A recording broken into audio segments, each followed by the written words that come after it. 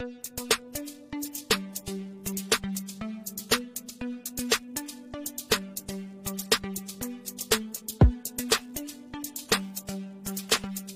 Mena is the man behind the Spider-Man suit, a suit he has worn when he visited thousands of critically ill children and their families internationally and locally from 2014 until March 2020.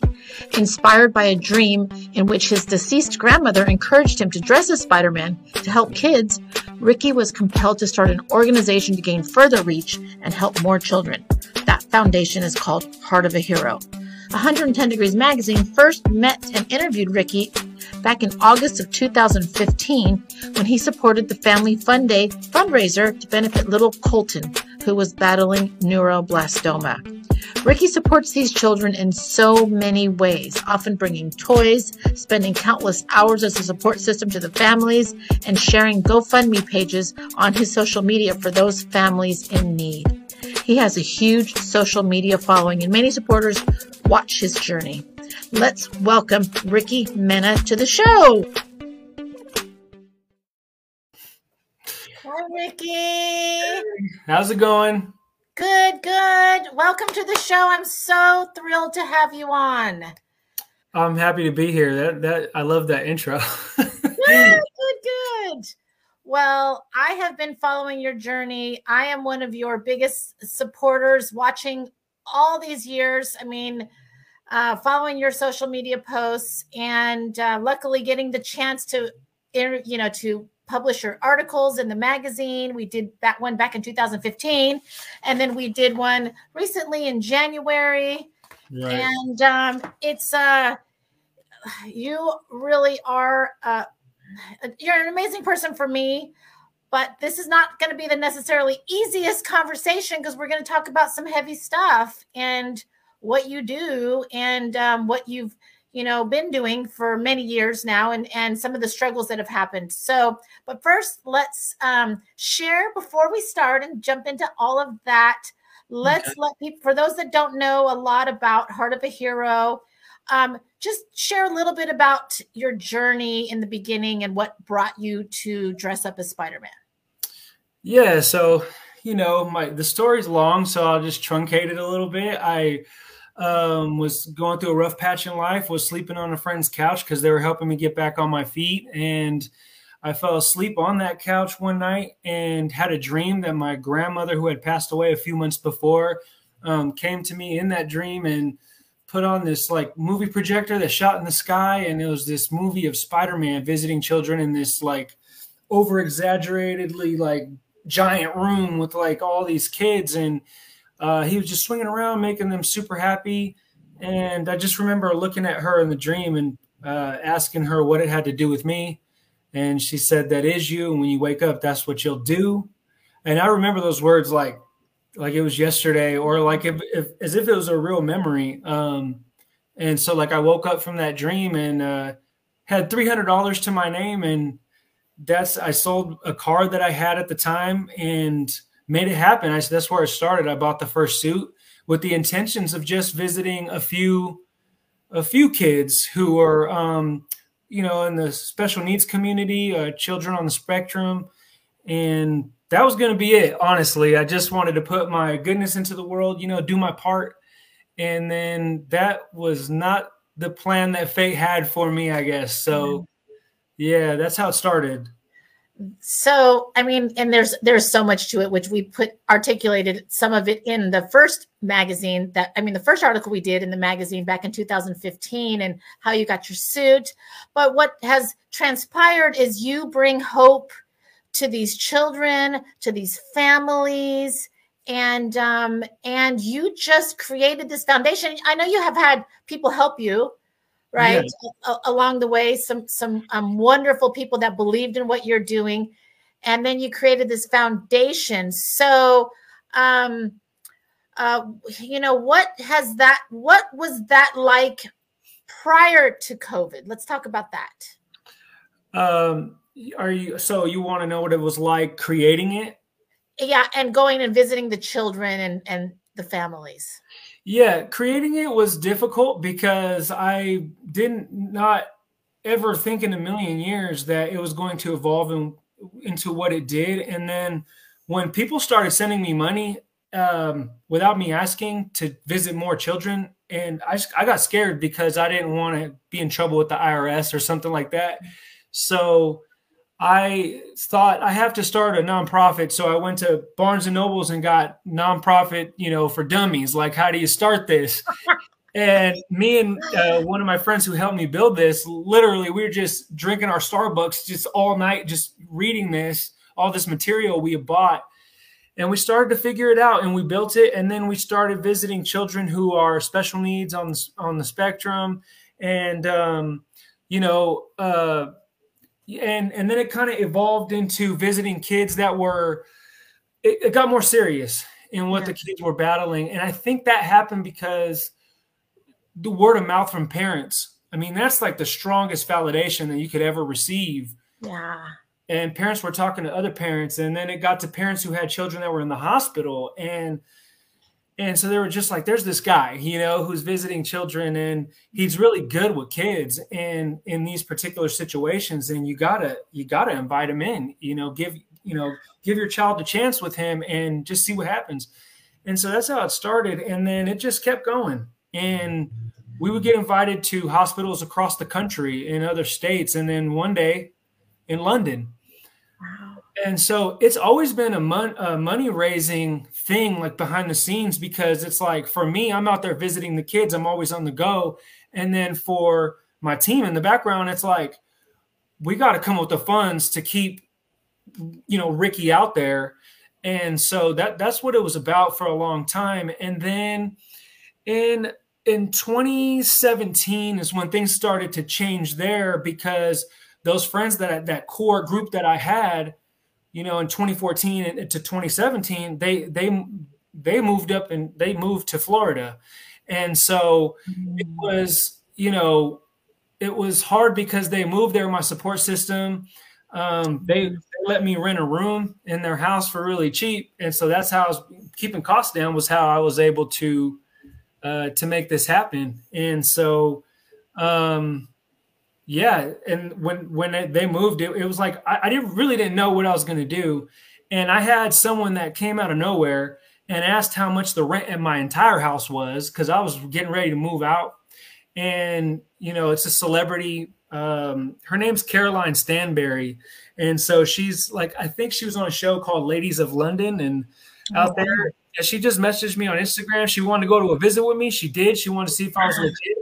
And her and someone else that was unnamed came up with the $18,000 to pay my rent for a whole year on the terms that I would continue being Spider-Man. And I just couldn't believe it. I mean, it was like the week that I had to leave, this house. And so I was like, okay, God, I'm going to keep going. I'm going to keep going then. And so that's what I did. I kept going. And then it got hard, like mentally, because of kids that passed away and things like that. And then I met my wife, which was a blessing. And she's kind of become like the behind the scenes team pretty much. She does so much. It's crazy. Like, I love her so much. She's made it possible for me to still be the guy that, yes, I have to take on more of like the CEO roles and like, more of the logistics, but yeah. And so when 2020 hit, it was really tough because we have not visited any children in person since March 2020. Yeah. And it's been all video chat. Everything has been video chat, and we had to create new programs to help kids in different ways. And so it's been a lot of care packages, video chats, and things like that. So it changed drastically, and it really has affected me. Because a lot of kids have passed away over video chat that I normally would have been there for and with. And I've had to watch that over video. And that's because I want to be there, but I can't. Yeah. Well, I know you have always gotten very close with these. I mean, I'm sure some families more than other, but like I met you right off the gate with little Colton, and his family at the family fun day, and you came out and we had superheroes, and it was just an amazing event. and then you continued to visit him. And unfortunately, he is still battling. It's I coming know. close to an end. But all these years you've been in contact, all these years you've been a support system. And then Smiling Rylan, you know, oh, just he's such, I still look at his videos. I still like, he still is inspiring me to this Yeah. day. Hmm. And you were Yeah. a part of, you know, you even were a pallbearer in his funeral. I'm sorry, I'm going to keep it together here. Yeah. But you just really, I mean, talk about the real deal. You really in that suit, like you look the part. I mean, this is not, you know, this is and that's a job in itself, Ricky. I mean, you know, on so many levels. I've watched, you know, I've followed, and then you really articulate what you're going through very well on social media, and then and then you share what these families, you know, that you share these families' stories, and you get them to have support, bigger support, you Hmm. know, and then sometimes the fundraise, you know, you're able to, you know, share a here and there, you know, if there's a GoFundMe, and then it all changed with COVID as far as being able to be there. But I'm sure it's still a support the way you're handling things now. I mean, any support Hmm. is some type of a support. And but we're going to talk a little bit about what happened with you along the way, because when you get close, you found out that you were suffering from PTSD, right? Hmm. Yeah. Talk a little bit about that. Yeah. So, you know, in a short period of time, I mean, 2 weeks apart, I held two children as they passed away. And so that was the first time in my journey that had happened. The first child in that 2 weeks, I mean, I never had held a child, never been asked to. And Wow. so, you know, becoming like family with this family, you know, I was asked to, and I did not hesitate. Kind of like a firefighter, maybe, that just doesn't think about themselves, you know, until they're coughing later, and that's what it, you know, that's what PTSD felt like for me. It was like I ran in for these two kids. I did that, and I was there for them for years, and Mm. we were hoping they were going to make it, and so I really believed that they were, and so that was the other hard part. But yeah, they passed away, and then I would say probably about a month and a half after the second child had passed away, and I was there for that, that I started experiencing some pretty extreme symptoms. And one example would be, I was in the first time I ever felt anything different was I was in my barber chair, and I've gone to the gym like every other time, trying to just get through this grief. I allowed myself to cry. So I did everything right. I talked to my friends. I did everything right. And so I was in my barber chair. He threw the little thing around me, you know, the little bib thing, and he's getting ready to cut my hair like I always did every 2 weeks. And after the gym, and as soon as he turned on the clippers, for whatever reason, I just went into this. I went into shock, and I almost passed out. They told me I was turning blue, like I was literally like having a panic attack so hardcore that, and it hit me. I've never had a panic attack, and it just like was shutting me down. It felt like my brain was shutting me down, and I thought I was dying. Wow. I actually my hearing kind of left a little bit. I was passing out in the process of passing out, but I tried to breathe slow, and I got some water, and they were helping me, and I almost didn't get through the haircut, to be honest, because I was shaking so much. I didn't know what happened. At the time, I thought it was just food. Maybe I didn't eat enough or something. So I went to Rubio's in Walnut Creek right after that, and I got in line, and someone goes, "Hey, you're Ricky Mena. Man, I love what you do." And they approached me while I was in line, and again, it started to happen again. And man, for like, I want to say the first 3 months of since that started, it did not turn off. Every time I would talk to someone at home, every time I would go to the grocery store or even try, then I began just like isolating myself, and because I was scared. I didn't know Yeah. what was happening. And so that's kind of where my journey started with that. And it was so extreme to me because, as you know, you've seen me out there. I was very much a public speaker. I have no fear being in front of people, or whether it's a large group or a small group. And this changed me in that it changed me. And, you know, we're 4 years after that now, about 4 years, and there's still parts of me that I have not recovered, you know? Yeah. So I had to be careful, and I go to a lot of therapy and things like that. COVID definitely did not add anything good to this. Yeah. So it's a tough battle. But like, I just use that. I try to use that, you know, when I can come out of a dark time for myself, a clearing, I try to use that experience of what I just went through, what I am going through, to reach out to people out there.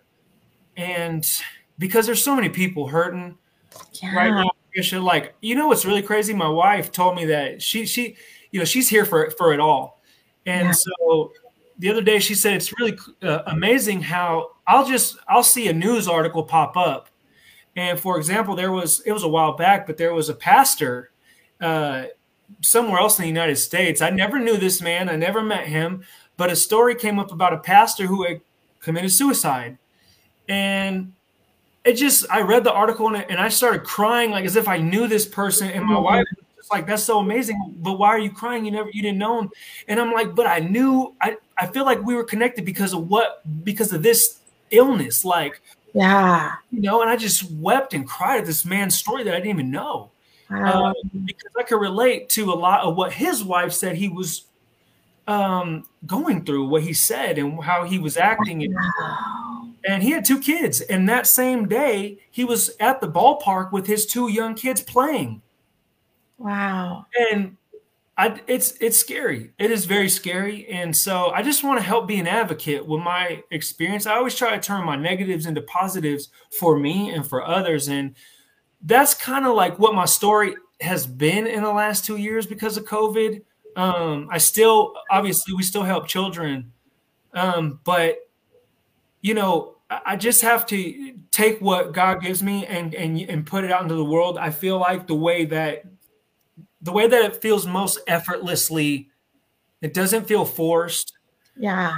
So, and this doesn't, talking about this, you know, so. Yes. Well, and one of the things, talking about your wife, God brought her into your life and she has been a huge supporter. Share a little bit about you and your wife's journey and how you met and what a great support system she is to you. Yeah. I mean, if it wasn't for my mental illness, we would have never met, because at the time I was going to a gym in Concord. And when I would walk into that gym in Concord, everyone would come up to me and talk to me because I was on the news all the time. I was in magazines and, you know, I'd come back from London and go straight to the gym, you know, and in Concord. And so everyone wanted to talk to me. So when I started battling mental illness, I could not stand anyone talking to me. So I said, you know, I had a friend of mine who said, hey, maybe try Antioch 24-hour fitness and just go there and then just put your hoodie on and maybe no one will talk to you. You know, it's a different gym. Just try it. So I said, okay. And I'll never forget, like the first time I walked in there, I kind of ran out 30 seconds later because I had a panic attack. And I cried in my car. And so the second time I went in there, I tried again the next day. I went in there and I began feeling those bad feelings again. I was triggered by something, and at that time I didn't know what it was. And so I looked up and saw this woman from across the room, and she was a trainer. And I didn't know at the time she was a fitness manager. You know, she was like up there, you know, but it was, I knew that looking at this woman I can't tell you why I felt like I'm gonna have her in my life. Like, you know what I mean? Wow. So it was a feeling that I could not shake. It took me 2 months to even ask her name, you know? So, because I didn't was a scaredy cat because of my mental illness. And so it took a while. And so when we finally connected, man, she was so understanding. Like everything I was afraid of about like possibly dating with mental illness, like this new thing in my life that I was trying to navigate. How am I going to bring someone else into this world? Are they really going to love me? Are they going to think I'm weird? You know, and all these things. Cause I like had to stay home a lot. I didn't want her to think I was the type of guy that just like was inviting a girl over to my house and didn't want to go out in the public, you know? Yeah. So, you know, especially because I had a lot of followers on social media. Like, I didn't want her to think that, you know. Yeah. Thank God she didn't know who I was or anything. So, but yeah, we just really hit it off, and she just had, you know, she's my best friend.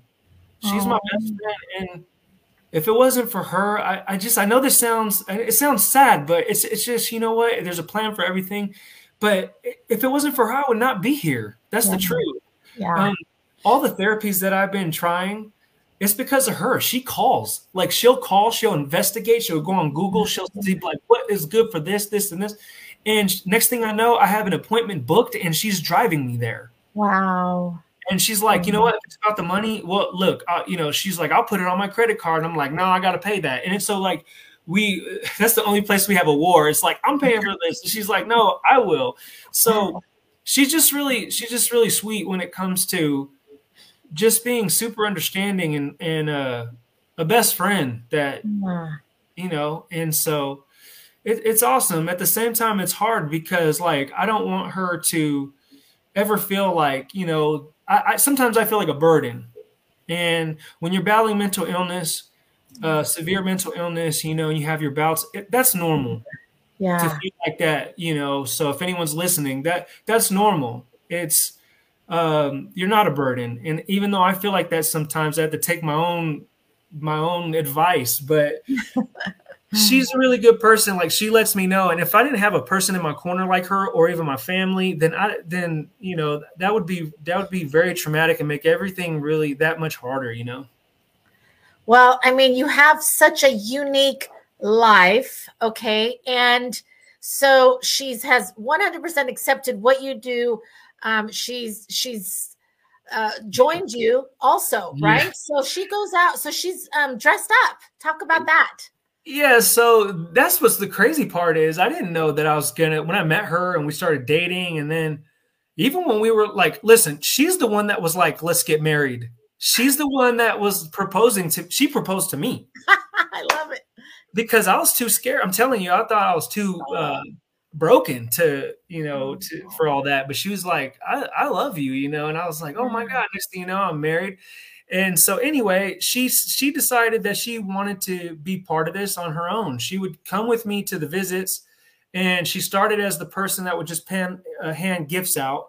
And then she asked me if she could dress up after like maybe a few months. And I said no at first, because I didn't want her to get to a place that I was mentally, because when you're in the suit, you're just like, you're this close to kids. You're right there. There's no escaping what you're going to take on. And so she was real resilient. And she got up to where she said, okay, well, can I take pictures now? So she wanted to be the one to take pictures. She got closer. And so you got to be close to take the pictures, you know? And then next thing you know, she's showing me on the same people that make my suits, that their website, she was showing me suits of Spider-Gwen, going, I mean, this is pretty cool though. And I said, you know what? Yes, but the way that you're going to do it is that you're going to gradually, we're not going to have you visit children who are battling cancer just right out the gates, you know? Yeah. And so that's how she started. She started with, you know, with more fun visits, you know, and, you know, things to work her way up. And that's what she did. And just coincidentally enough, we did not know this was going to happen, but that movie, Into the Spider-Verse, the animated version of the Spider-Man movie, came out that featured her character, and then it blew up. And she was and she was already dressing up for like, I want to say 6 months before that happened, before we knew. And so, yeah, you know what? It's just so crazy. Like, everything happens for a reason. I keep saying that, but there's sometimes where there's little girls in the hospital that are abused by males that don't want to even have Spider-Man around, where she goes in, and, you know, it works. And so we're just a good team. But she doesn't do it as much now because she became a teacher. She's going after her master's, and she's a teacher out here in Reno. And so, she loves kids, and she found out she wanted to be a teacher because of Heart of a Hero. So, well, good for her. Kendall, I mean, she's amazing. And I watched her journey, and I know she's on social media herself, but One of the things that I wanted to talk to you about, which we talk about in this article, which this was January's issue. It is online right now. You can go to the archives. You can find it. It's on page 14.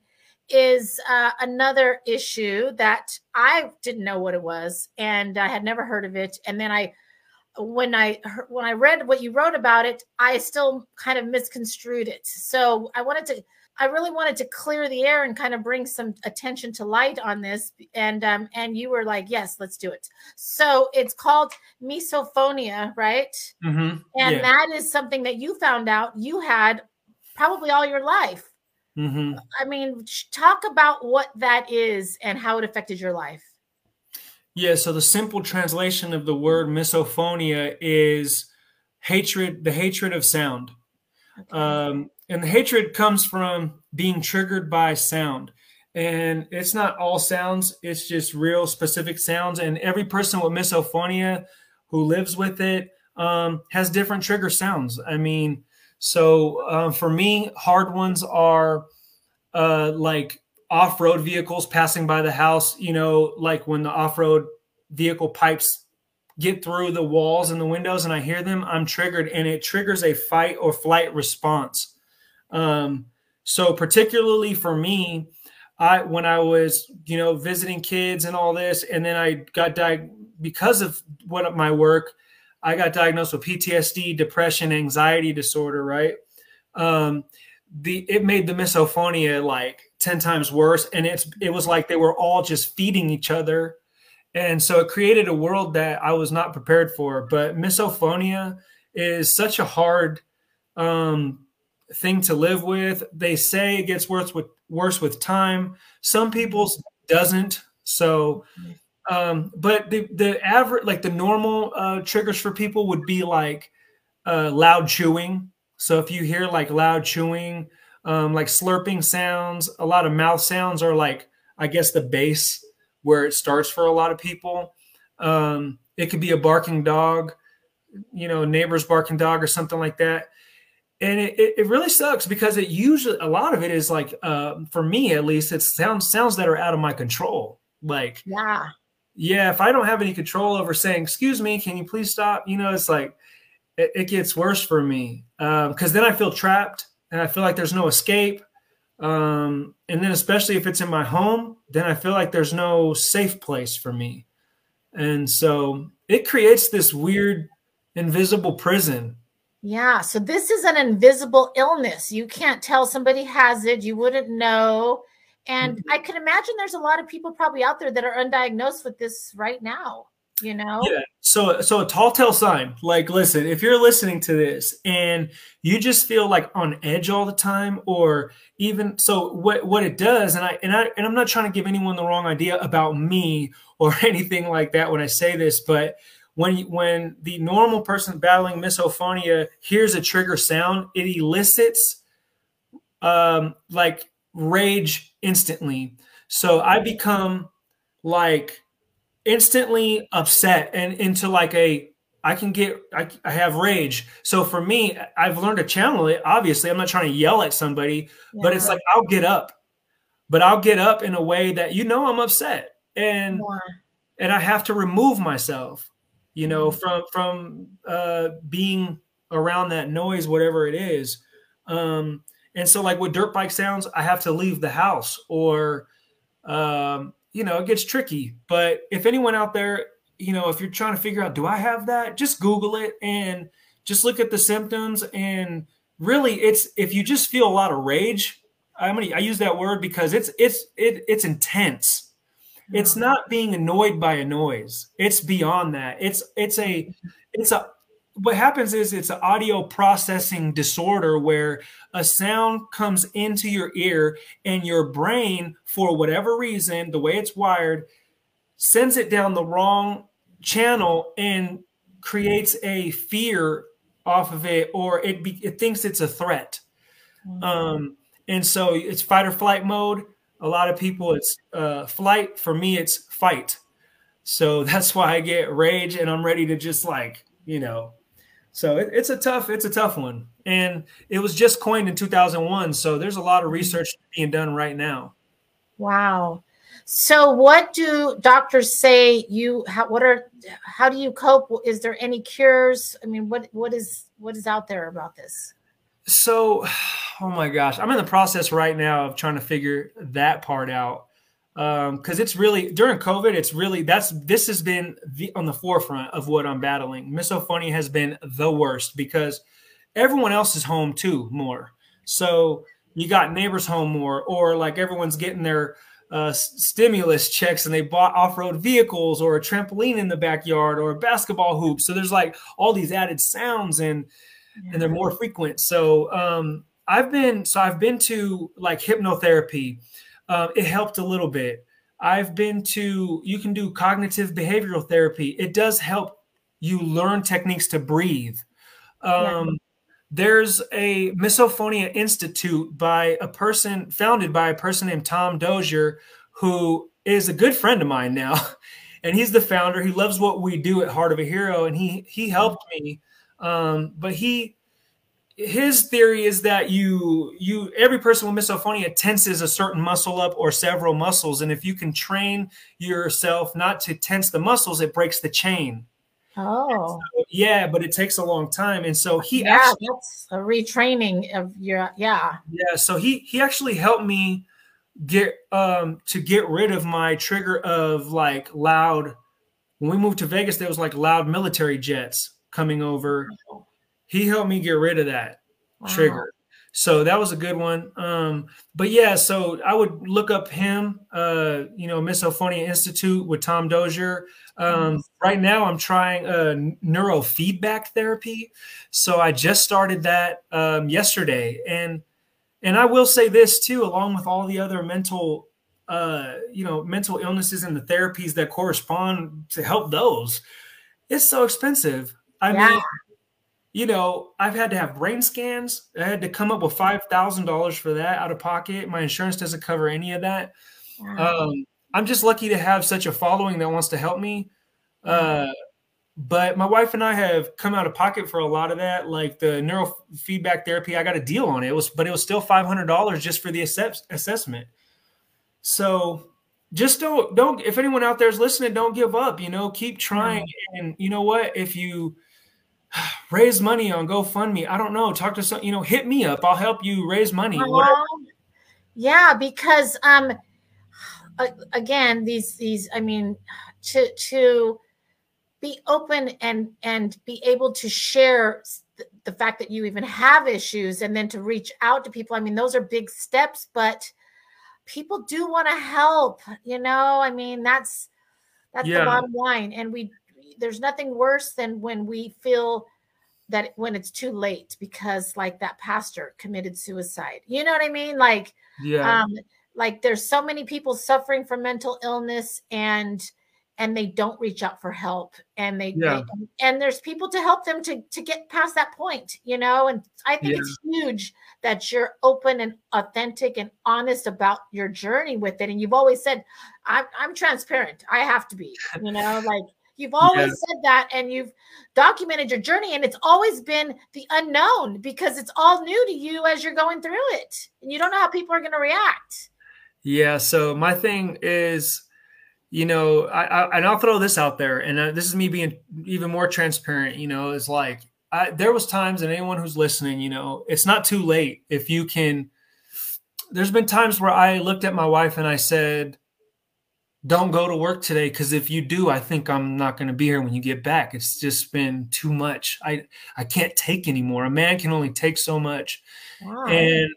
And she's looked at me and been like, come on, look, let's just fight through today. And looking in hindsight's 2020, there's been those days like that where if I would have just ended everything right there, I remember like being like a couple days later and I'm having the most amazing day, right? And I'm like on top of the world at the gym and I'm like feeling so good, like, and I can't even believe that and so I thought to myself, like, if I would have ended it there, I never would have had this moment here, and that's so powerful to think of it. Yeah. So it's just, I say all of what I say and I put it all out there. There's a lot of people actually, Trisha, that I know it's good that I'm putting it out there, but there's a lot of people that actually stop supporting Heart of a Hero because they kind of translate this as a weakness, or, oh shoot, mental illness. No, I can't. This man's mentally ill. Nope, I'm pulling my support. It's like, or some people think that it's fake and I'm doing it for sympathy. When really, I know I'm doing it I'm speaking for everyone out there who is battling mental illness, but also for those who don't know what it's like, but have known me, who got to know me over the last 7 years with this journey specifically, and feels like, wow, I love Ricky, he's so amazing. And then all of a sudden, bam, you know what? I don't know who didn't believe in it on my page, but there's a lot of people who are probably going, well, I mean, he's been so real. I love Ricky so much. Like, for everything he's done, I have to listen to this. It has to be real. Why would he fake? Yeah. So if that helps, you know, shoot, anybody else understand, then this would help, you know? Absolutely. I mean, I recommend anybody go follow Ricky Manna, Heart of a Hero, either one, right? And for me, it's always, and even following Colt's journey with Michelle Guerra, you know, and Smilin' Rylands, I gained so much perspective, you know. And it's not easy to watch, and sometimes it's great to watch. It's all of it. It's the whole gamut. But you have a way with you're a fighter. You're definitely a fighter. You're fighting for these kids. You're fighting for their parents. You're fighting for yourself. You and your wife's journey. I mean, and it's a battle, and, you know, and we all have our battles.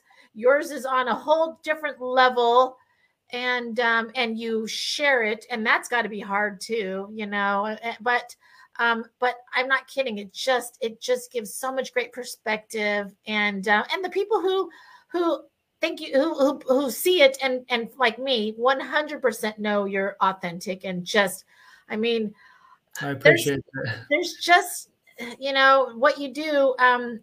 It to me, it's like, it gives me hope. It gives me hope. You know, it does. It really does. And I'm like, well, somebody's got to do this. So here, Ricky, you know, let me help, because let me just support you, because, you know, I'm not going to go out and do it, but I'm here to support those that do, and to learn from them, and share it with other people. And that's, you know, and even sharing talking about the PTSD, the mental illness, all of it. That was really why we came in again. And you know, you've been a local hero here in our town of East Contra Costa County. You moved to Vegas.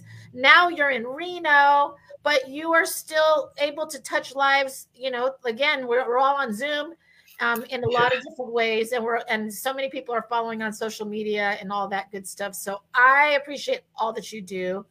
And what would you say to anybody who is suffering from, whether it's from a mental illness, or even if it's a family who's battling? I mean, I know they can reach out to you if they have a child battling something right now, you know, detrimental. Let everybody know what how they can, you know, what Heart of a Hero is there to help with. Yeah, so right now, because of COVID, obviously I'm not going to be there in person just yet, because we're following the medical protocols in the hospital. The hospitals are watching everything I'm doing, and if they see me do something reckless, then they might not have me back. So that's another level to it. But right now, you can message Heart of a Hero on Facebook or Instagram with a private message or an email. You can go to heartofahero.org and find that email. And just message us with what's going on, and we can help by sending a care package of, you know, maybe things you need, or maybe it's just simply toys for the child in question, or you want to set up a video chat. And it doesn't have to be. I'm at a point right now in my journey too, where a lot of people are asking me for videos, not just with Spider-Man, but they want to talk to me, and they want their teenager to talk to me, just to, you know, who's going through something. And I'm willing to do that as myself too. And obviously I'm not a licensed therapist or a counselor. yet. I'm going to announce on Facebook that I'm going to go to school for my master's and get that. I'm going to get that so I could do this in my old age.